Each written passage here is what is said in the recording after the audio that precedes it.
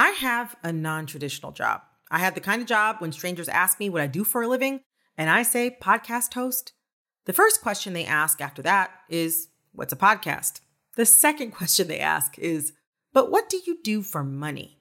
Even though I'm lucky enough to have a creative job that supports my lifestyle, going into this podcast, I still didn't really get how YouTube creators get paid.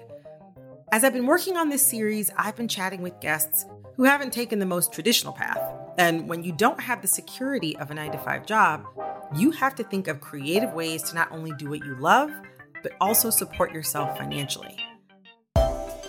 I'm your host, Brittany Luce, and this is The Upload, the rise of the creator economy, a special podcast from YouTube in partnership with National Public Media. In this episode, we're going to dive into a crucial part of the creator economy. How do you earn a living from YouTube? Remember in episode 1 that Oxford Economic Impact Report I mentioned? Well, the 2020 stats just came out today. And YouTube's creative ecosystem contributed $20 billion to the United States GDP. That's a 25% increase from the previous year. Put another way, that's the equivalent of nearly 400,000 full-time jobs. As we've seen, there are a lot of creators who are making money directly off their channels. But that's not the only way that creators can earn their living. In fact, as you'll soon hear, they can also generate revenue streams that don't depend on ads. And a key component to doing this successfully relies on creators having a deep and meaningful connection with their viewers. Today's guest has done exactly that. His name is Caleb Marshall, aka The Fitness Marshall. Hello, everybody. Welcome to our very first sweat session of 2021. It's not a channel that is going to tell you to lose weight. That's going to tell you how to look. This is a channel that's hopefully going to make you feel good. Welcome back to another Strength Marshall video. Sweat session. It's a Strength Marshall video. Welcome back to a sweat Caleb's session. channel features high-energy dance workout videos with popular music featuring tons of Britney Spears. But because Caleb uses copyrighted music, he can't monetize his videos in the traditional way. So to grow his business without relying on ads, Caleb didn't just need a lot of viewers. He needed real people who would support all aspects of his business, from his in-person fitness classes to his apparel collection and member-exclusive content. Here's my conversation with the Fitness Marshall himself. Hi, Caleb. It's nice to see you. Hi, Brittany. You too. All right. So to jump right in, if you could just introduce yourself, like say your name and what you do. I am Caleb Marshall, also known as the Fitness Marshall, and I am known as the modern day combination of Richard Simmons and Britney Spears. I love that. I'm like, what was the early days combination between Richard Simmons and Britney Spears? So how do you introduce yourself if you're just like meeting somebody in passing today? Like, do you think of yourself as a dancer, a fitness instructor, a content creator? Like, how do you put that?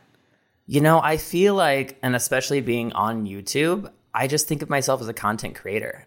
I'm just someone who had a love for a lot of different things and really a love for helping people. And I was able to create content that really didn't fit in one specific vertical.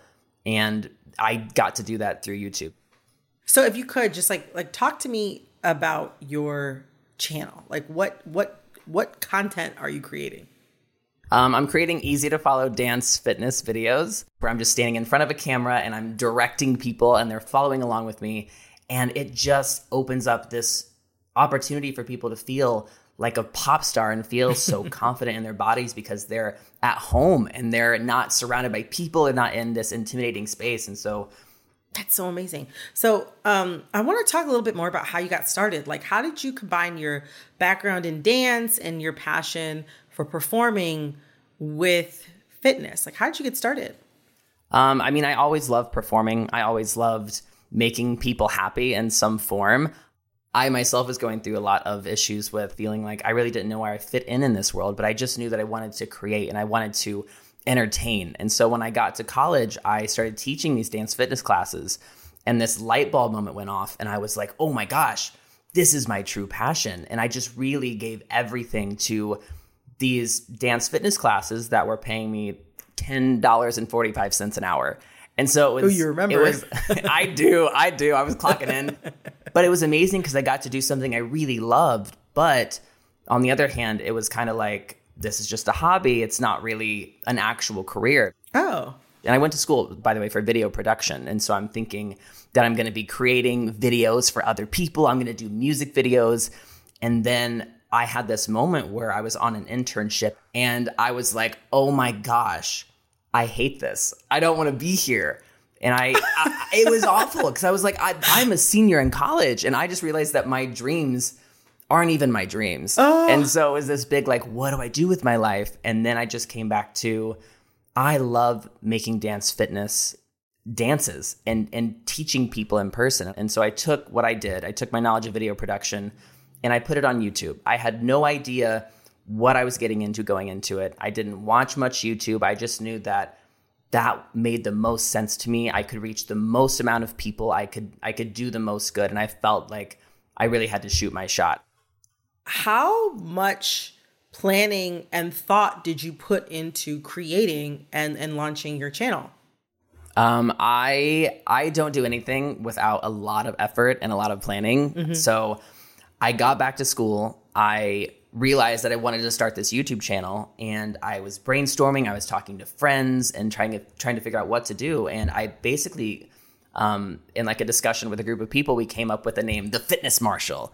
And then we were like, that's really funny because your family is all my family is like ex-military or still active. Mm-hmm. And I'm obviously very gay and I really enjoy just being free and being myself. So I was like, why don't I take kind of both of those things and put them together and take my last name, which is Marshall, and create this brand. And so just naturally from that, I was like, okay, so like army colors, camo, let's name the backup dancers. So I thought, okay, I want it to be me and I want it to be two people behind me. Mm-hmm. That was always the plan. I love the idea of like having a backup dancer, but then I was like, we can't just call them backup dancers. So we came up with the name Backup Booty and branded that. And then I got a logo. And so I did a cutout of me like saluting, and that became like me saluting and then stars. So that became like my brand image that I used with everything. And it just was very consistent, repetitive imaging. If you look at the videos, I mean, I think for 5 years straight, I wore camo pants. Wow. And I wore a black tank top. And that was so intentional because I was like, there are so many people on this platform. There are so many fitness instructors. Mm-hmm. I want people to look at me and recognize me the same way they recognize a cartoon. Like when you see your favorite cartoon character, they are wearing the same thing. And it's like a joke because people are like, oh, is your closet just tank tops and camo pants? But it really was. But people were commenting like, why is he always wearing camo pants? And I was like, it's working. It's working. Because that's how people would recognize me. They'd be like, oh, you're the guy in the black tank top, the camo pants. You know, sometimes new creators can struggle to keep the momentum going when they first launch a channel, but you actually had a background in video production. How did that help you when it came time to launch your own channel? So from the beginning, it was very intentional and it was always passion driven. I remember I created 12 videos and made sure I had all 12 ready to post. Wow. I rented production equipment. I got lights.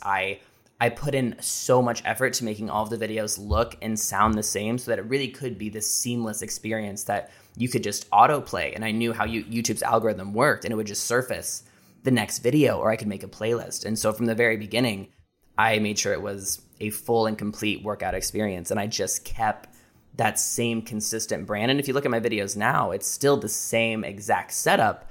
The quality is constantly improved, but the recognizability of, oh, that's the dancing guy. That's the guy in the camo pants. Like it's always going to have those elements that are very recognizable.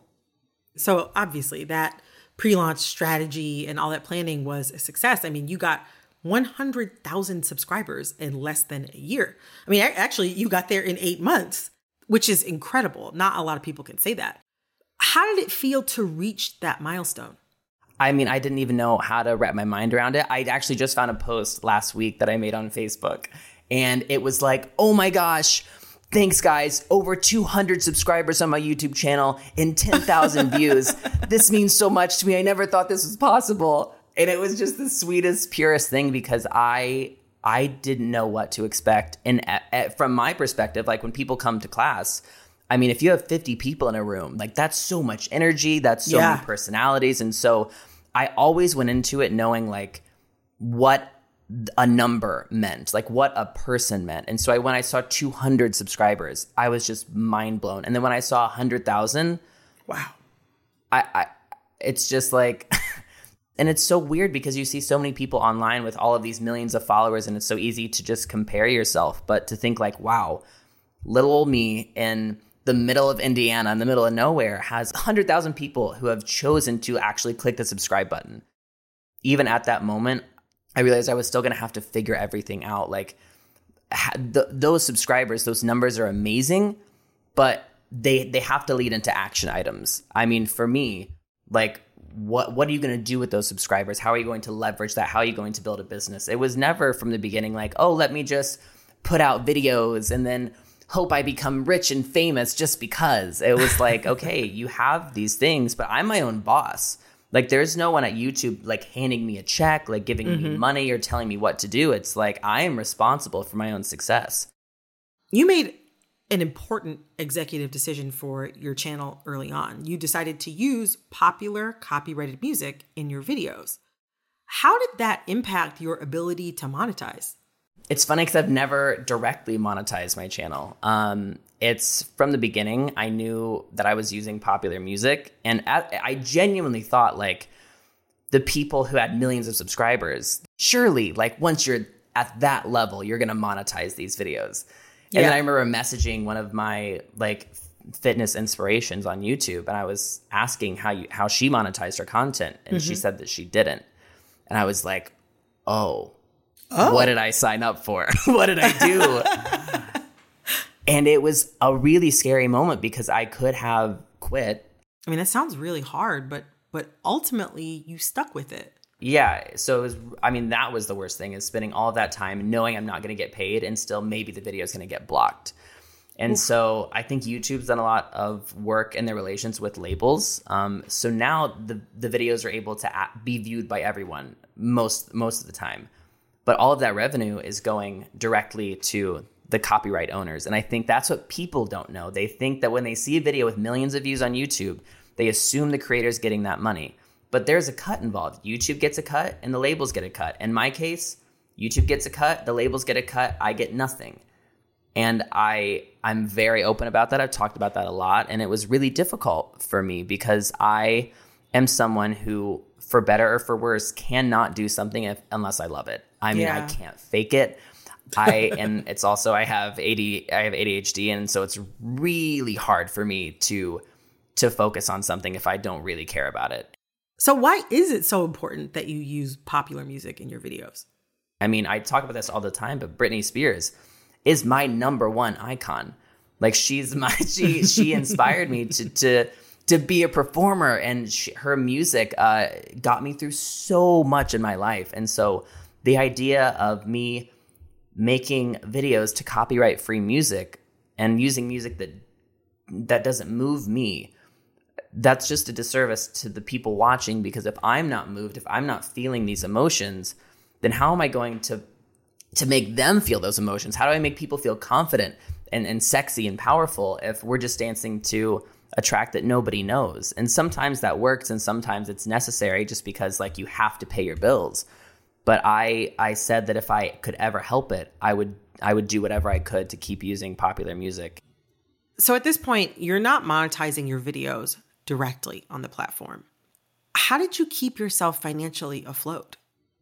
I mean, I couldn't afford a haircut. I could not. Wow. I mean, I was living with my boyfriend who was in college. So I was like staying in his dorm room rent free, like graduated, brushing my teeth with freshmen. Meanwhile, having over 100,000 subscribers. Wow. It was the most weird thing. Like, oh yeah, you're the famous guy on YouTube. You need money to eat. Like, it didn't make any sense. But yeah, I really stuck with it, and I thought that if I loved it enough and I stuck with my passion, that I would figure it out. And so my partner at the time decided, hey, if we can't monetize these videos on YouTube, what if we leverage your audience and we start creating concerts and we start performing live? And I was so scared to do that because I didn't think anyone would want to come. Oh, but no. I know, I was so nervous, but I let him do it, and I let him set up this live event. And I remember, I think we sold like 25 tickets the first day and like 25 tickets the next, but that was the max capacity of the venue. Yeah. And so I was like, okay. And so we did it again, like a couple hours away. 70 people come. We keep repeating this, and every time we do it, more and more people come. And before you know it, we are on a literal like US tour that we've booked all ourselves. I mean, my fiance Cameron's calling all of these venues, renting the lights. We're doing our own production. Everything is just us, but we finally find a way to make some money. Now it's not much because we're, renting all of these things, we're flying out, but we do find a way to start like keeping our head above water. And that was kind of the pattern for quite some time, is just how do we keep our head above water, leverage our audience, and keep building a business. Talk to me about the other approaches that you've taken to sort of expand the different ways that you can monetize your content. And how do you currently monetize your channel? Like memberships, exclusive content? Like talk to me about what you're currently doing. What really genuinely changed our lives, and that's in no understatement, what changed our lives was YouTube memberships. And it also happened right around the time the world shut down and no one could go to the gym. And it was just this, I felt like every star had aligned. So once the pandemic happened, we launched our memberships, I think, in January or February. The world shuts down, in March, April. And so it's this weird thing where a few months ago we were going to quit. And all of a sudden now we have a subscription model within app, which is so incredible because we've tried that before outside of platform.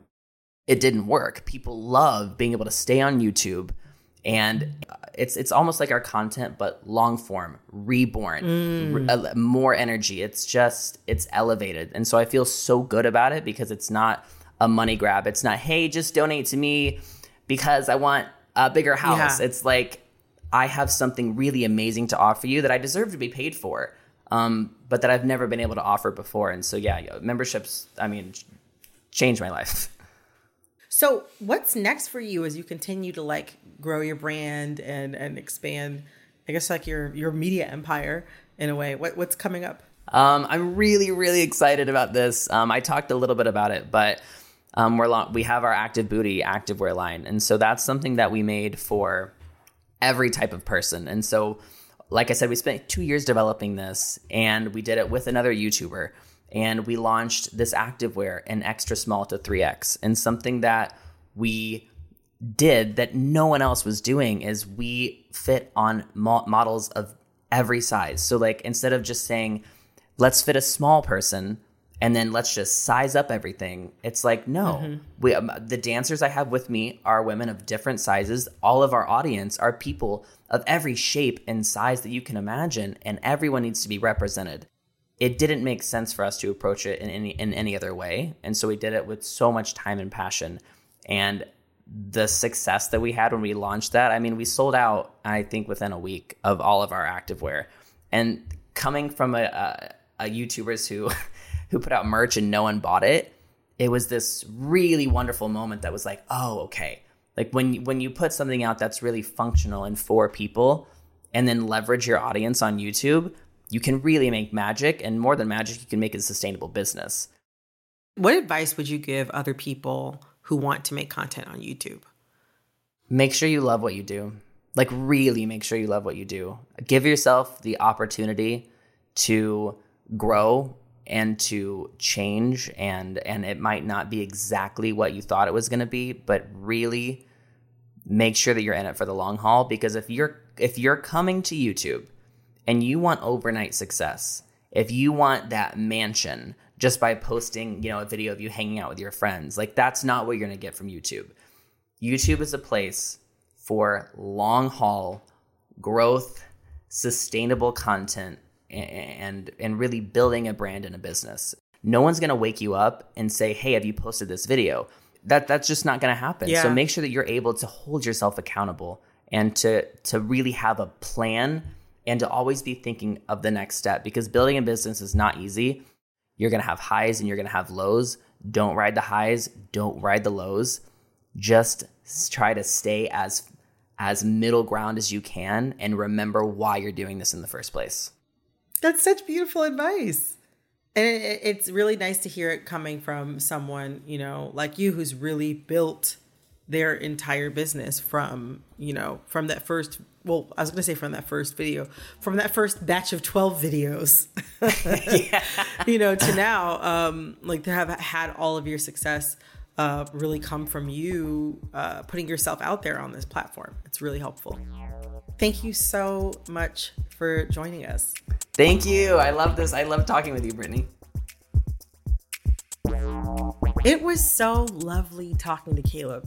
I swear I could feel his energy radiating through the screen. Also, I just gotta say, modern day combination of Richard Simmons and Britney Spears, chef's kiss. It's clear that staying true to himself and what he's most passionate about is the driving force behind everything Caleb does. Not to mention the amount of consideration he puts into creating a welcoming brand. Caleb's story is just one example of a thriving content creator ecosystem. But there are so many other ways creators monetize. To understand what's possible on YouTube, I got on the phone with Jamie Byrne. Hi, my name is Jamie Byrne. I oversee creator partnerships at YouTube. I just hit my 15-year anniversary at the company, so I've kind of got this incredible, kind of history of YouTube that I've seen it develop from the very early days to where it is today.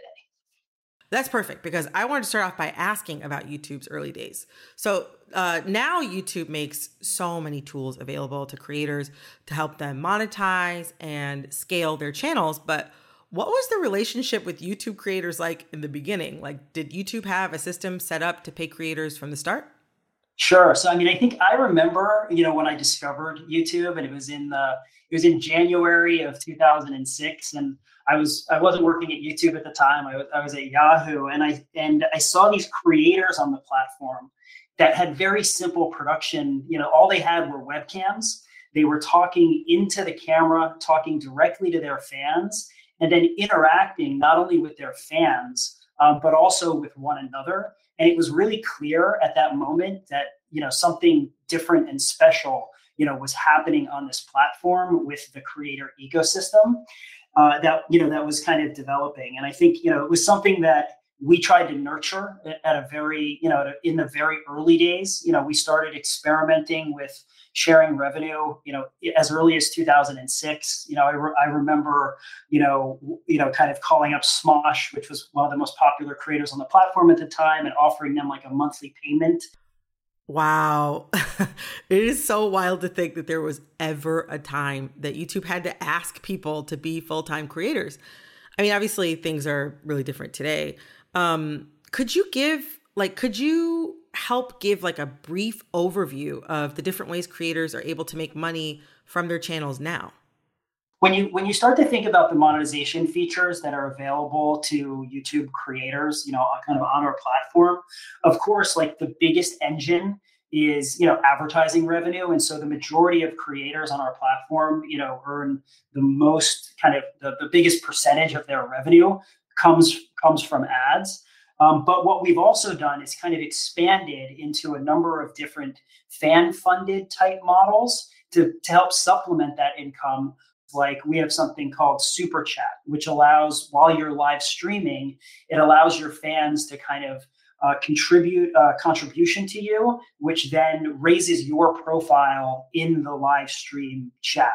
We have channel memberships, which is really kind of a virtual fan club for a creator's super fans, and allows them special access to the creator, maybe access to special content that's private, for some period of time. And so we have currently 10 different ways on YouTube that creators can generate revenue. Again, everything from ads to some of these newer models, which are, that are generated from the fans themselves, and really kind of speak to that connection that a creator has with their community. I'm curious, are there any features that are more popular or successful than others?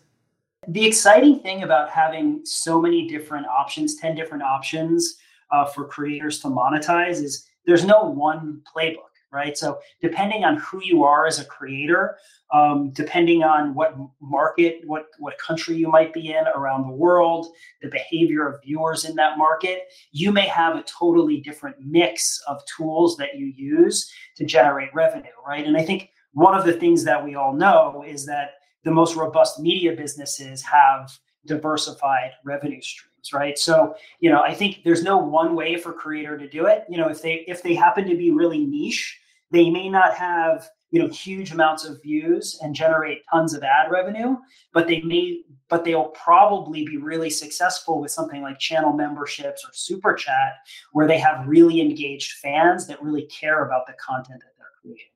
It's exciting to hear about so many of the monetization features from the source, because I think so frequently people just think that it's ads and that's it.